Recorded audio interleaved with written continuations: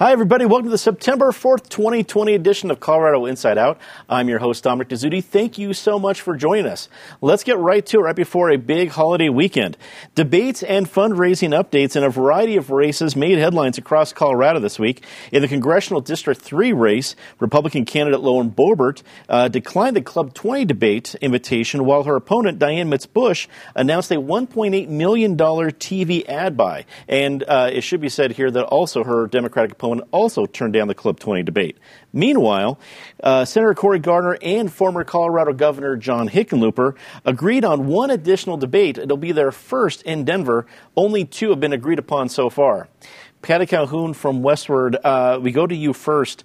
What is it about debates that are scaring people off on both sides of the aisle throughout the state of Colorado? Scaring them off, or they're taking advantage of the fact that they can get away with not showing up.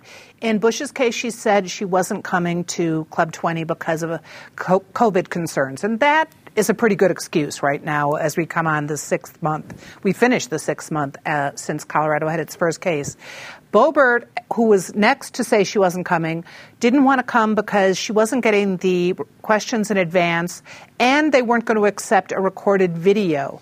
Really, this is not a time for infomercials. We would like to see some off-the-cuff or at least in-person responses when we can. But you have to set up debates. You know how difficult it is in this new COVID world, but the response you get when people are talking to each other in the same room is just plain different. And I think debates could really make a big difference in this year's election if we see presidential, for example, who really can think on their feet, who can think is really what it's coming down to. So it would be nice to see more of Hickenlooper and Gardner really take each other on in a one-on-one debate in person.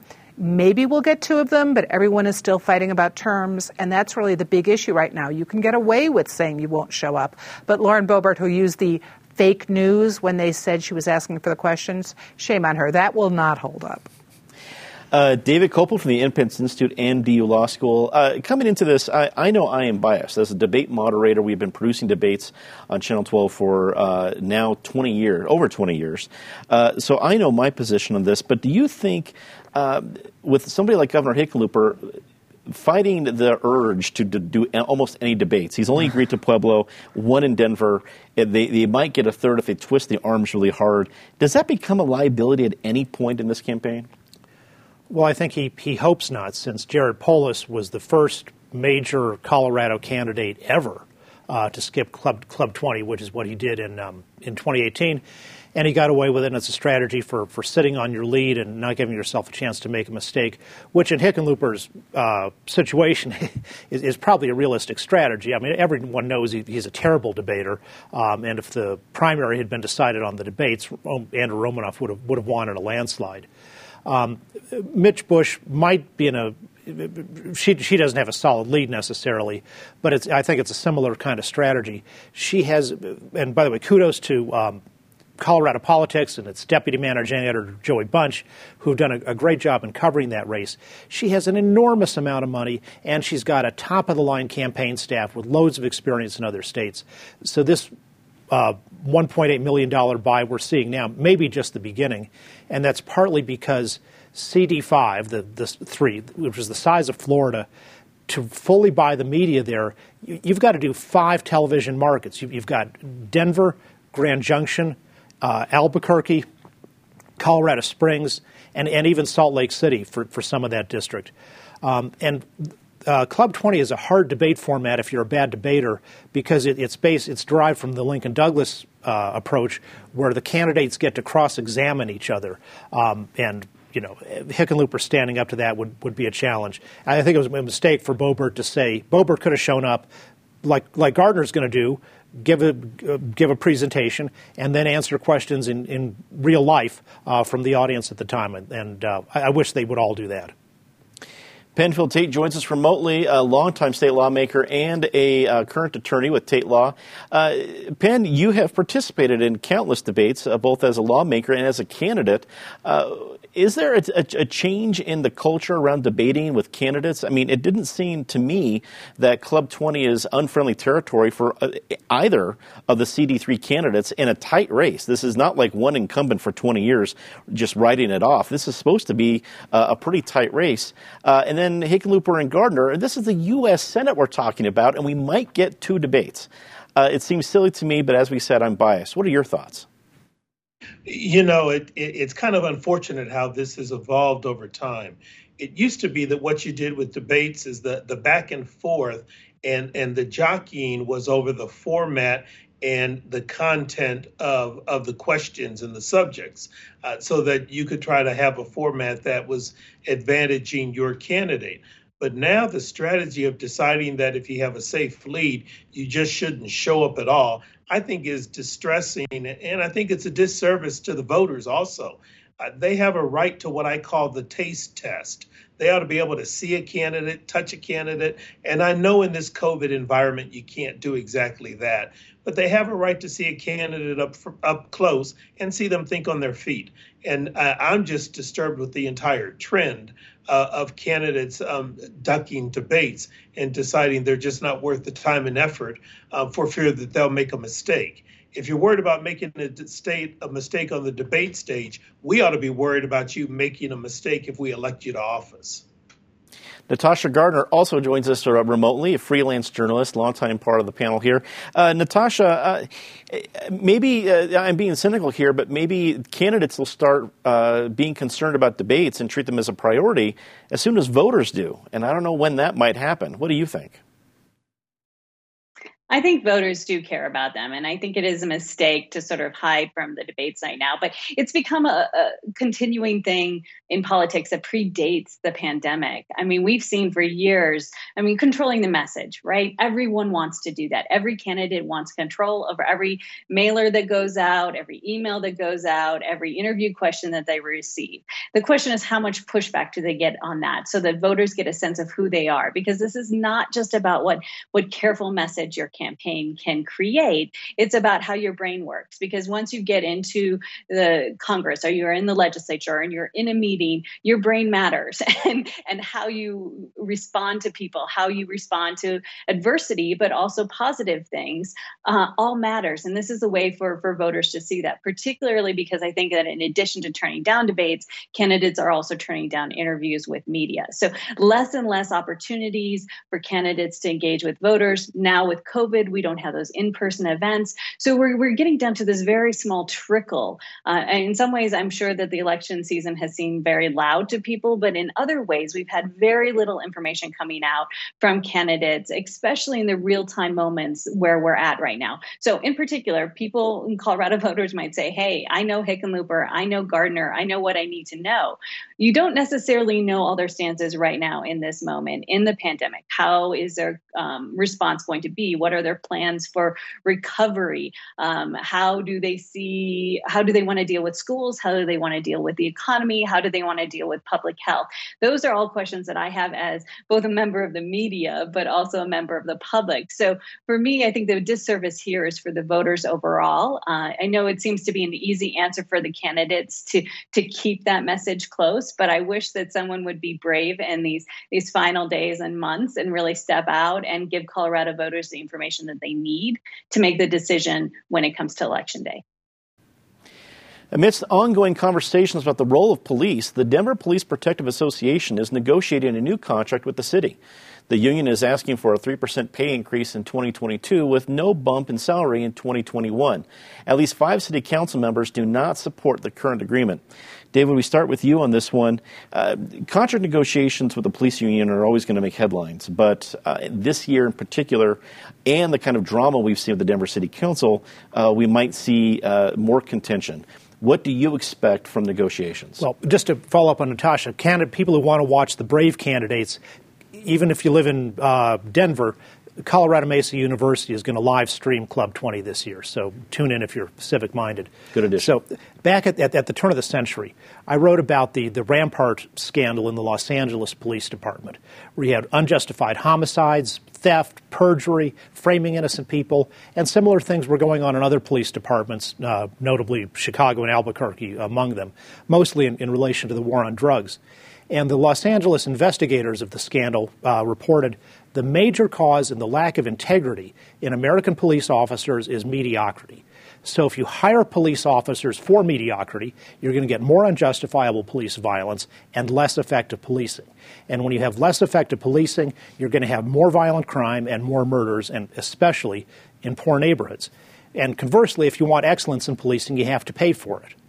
The plan agreed to by the mayor and the Police Protective Association is for a 3% decrease in total compensation in 2021, followed by a 2.77% salary increase in 2022. I think council members and the public are right to criticize the lack of transparency in the negotiations, and that's been an ongoing problem for decades in the Denver city government.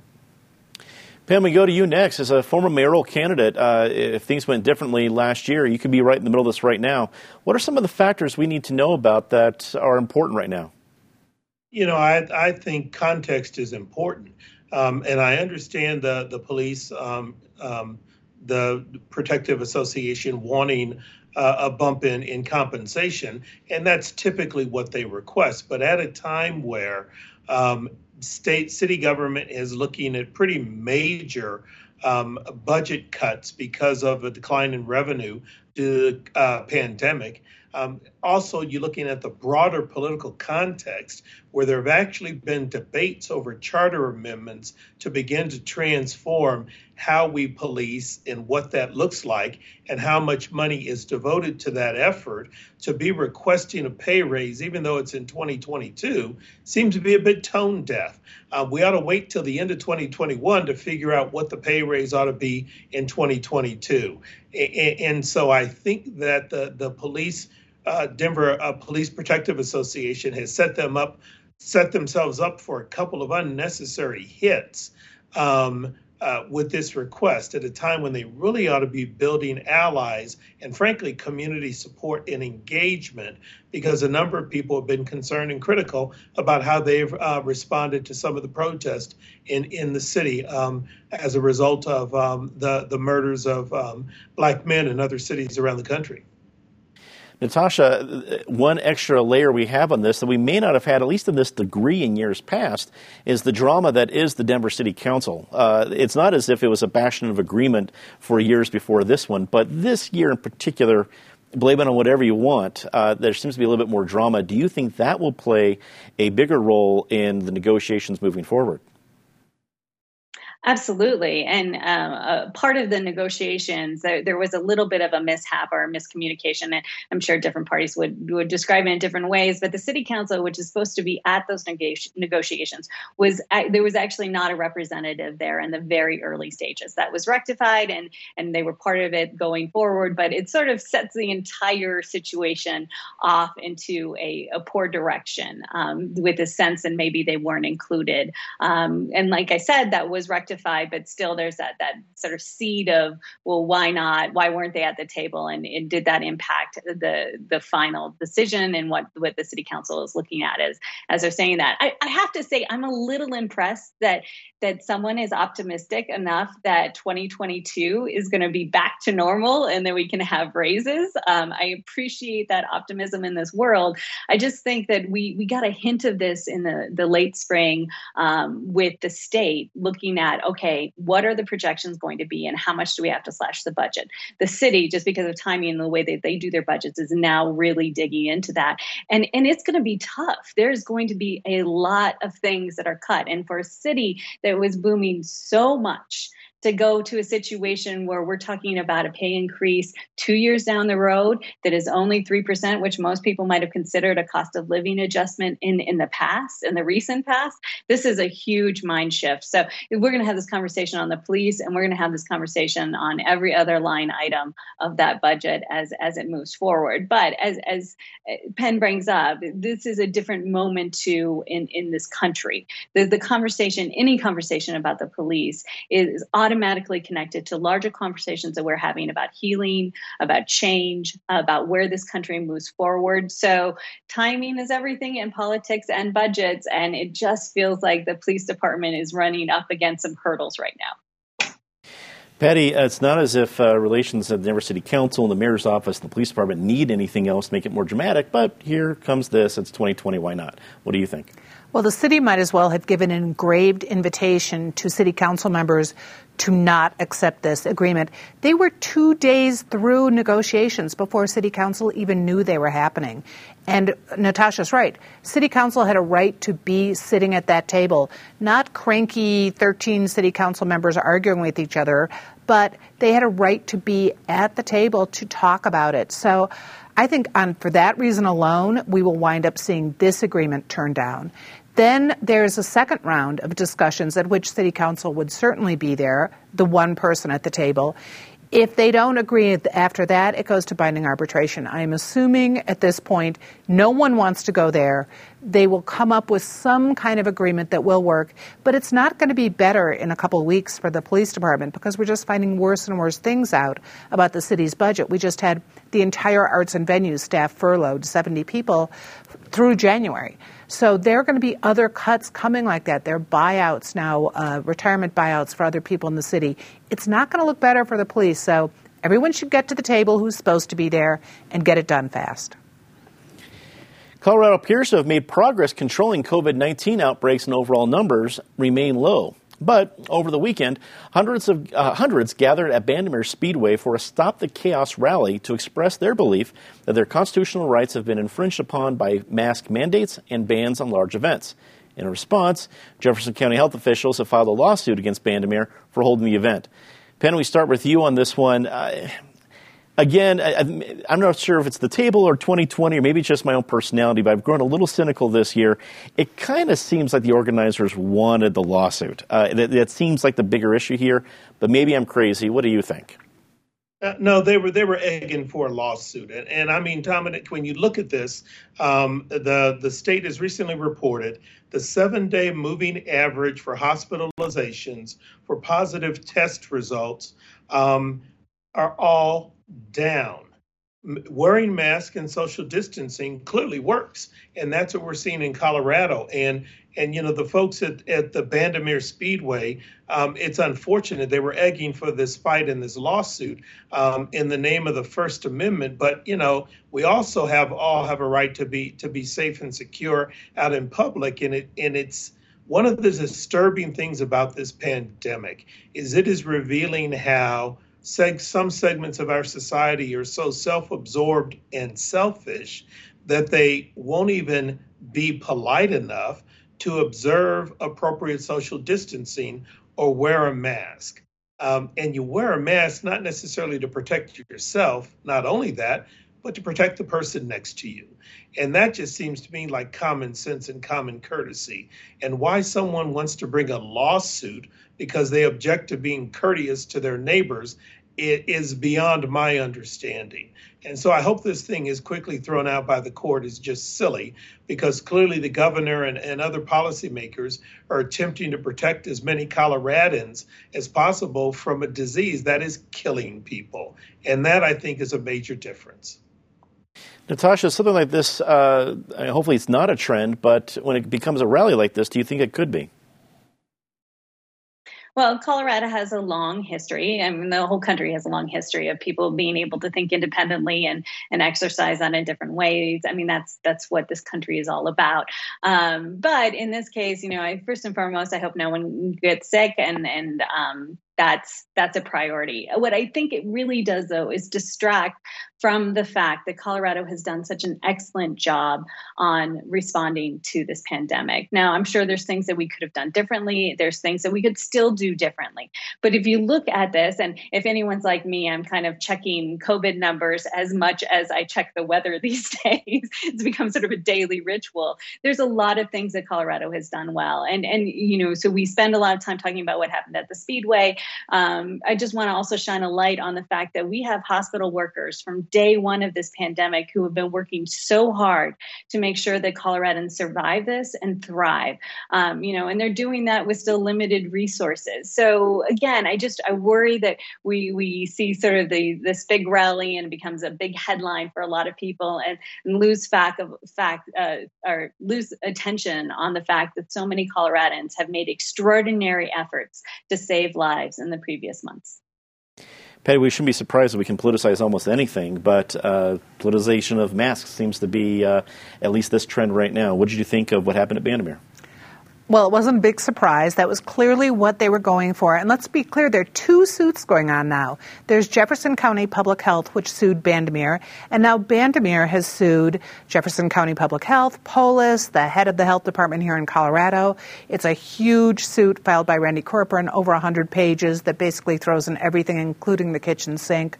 Jeffco basically says you didn't do what you were supposed to do. You were supposed to file a plan for any kind of event you were having, and you didn't.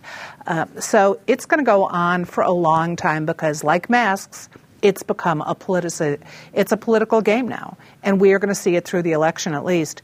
I want to give kudos to Dr. Mark Johnson, who, when you talk about sacrifices people made, he was going to retire after 30 years as head of Jeffco Public Health, but because of the pandemic postponed it and wound up with this as his thanks. But he is leaving in October, and who can blame him? He probably would have preferred the gold watch.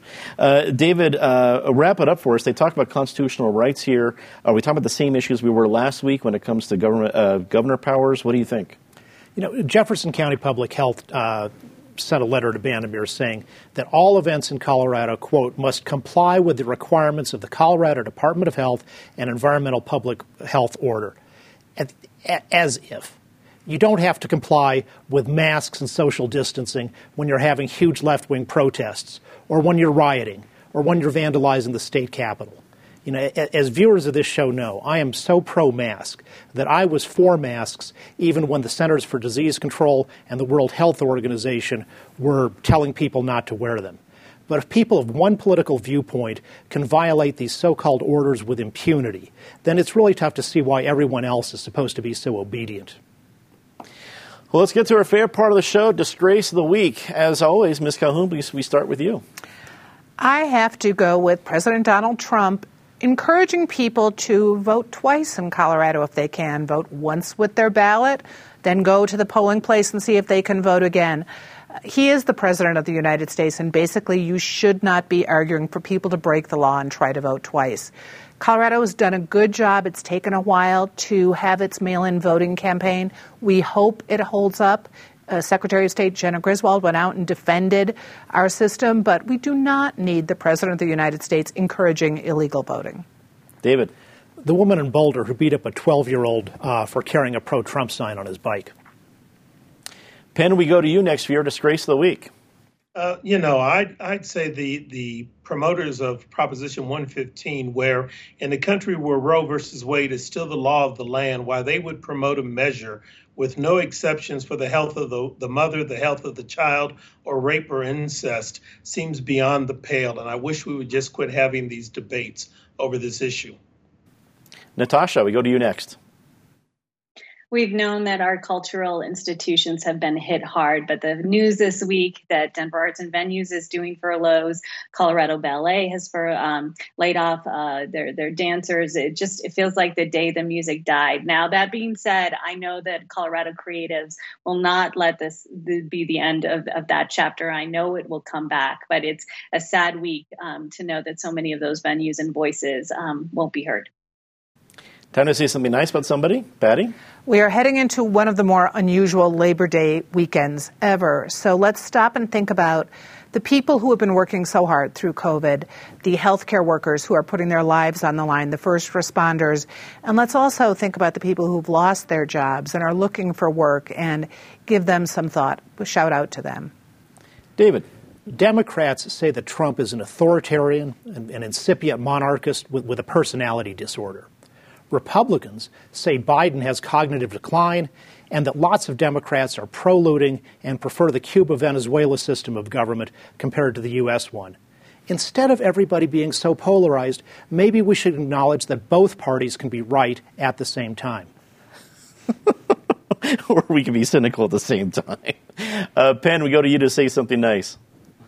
You know, I want to give props to the artist Detour and a personal thanks for the mural of my father he's painted on the wall of the Boulder Public Library, which is where my mother used to work also. So thank him for that. If you get a chance to see it online or in person, it's just a beautiful tribute to my dad. Thank you, Detour. Penn, I will echo that your dad was not only a legendary leader in this city in this community for a variety of different reasons, but he was also one of the first board members of this very organization, PBS 12. So without him, a lot of people would not be around, namely this station. So we appreciate our very small part of his large legacy. Natasha, we go to you. Well, there's absolutely no way that I can top that. So I do know that I must make a trip up to Boulder soon to see that mural. Really quickly, I will say that there are reports of snow. The temperature is changing. The aspen leaves are just starting to show a little bit of color. So fall is nearly here, which means that in this time warp of 2020, time is actually passing. It feels that fall is basically going to be Tuesday or going to be Monday night between 8 p.m. and 9 p.m. So get out there and enjoy it, because by 9 p.m. it's going to be winter. And then, I don't know, it's 2020, it's Colorado. It's just wild. We'll go from 90 degrees to 40 degrees. Who else but here in Colorado? I want to give a special reminder about our election coverage kicking off next week. That's right. If it's post-Labor Day, we're in time to get into the election.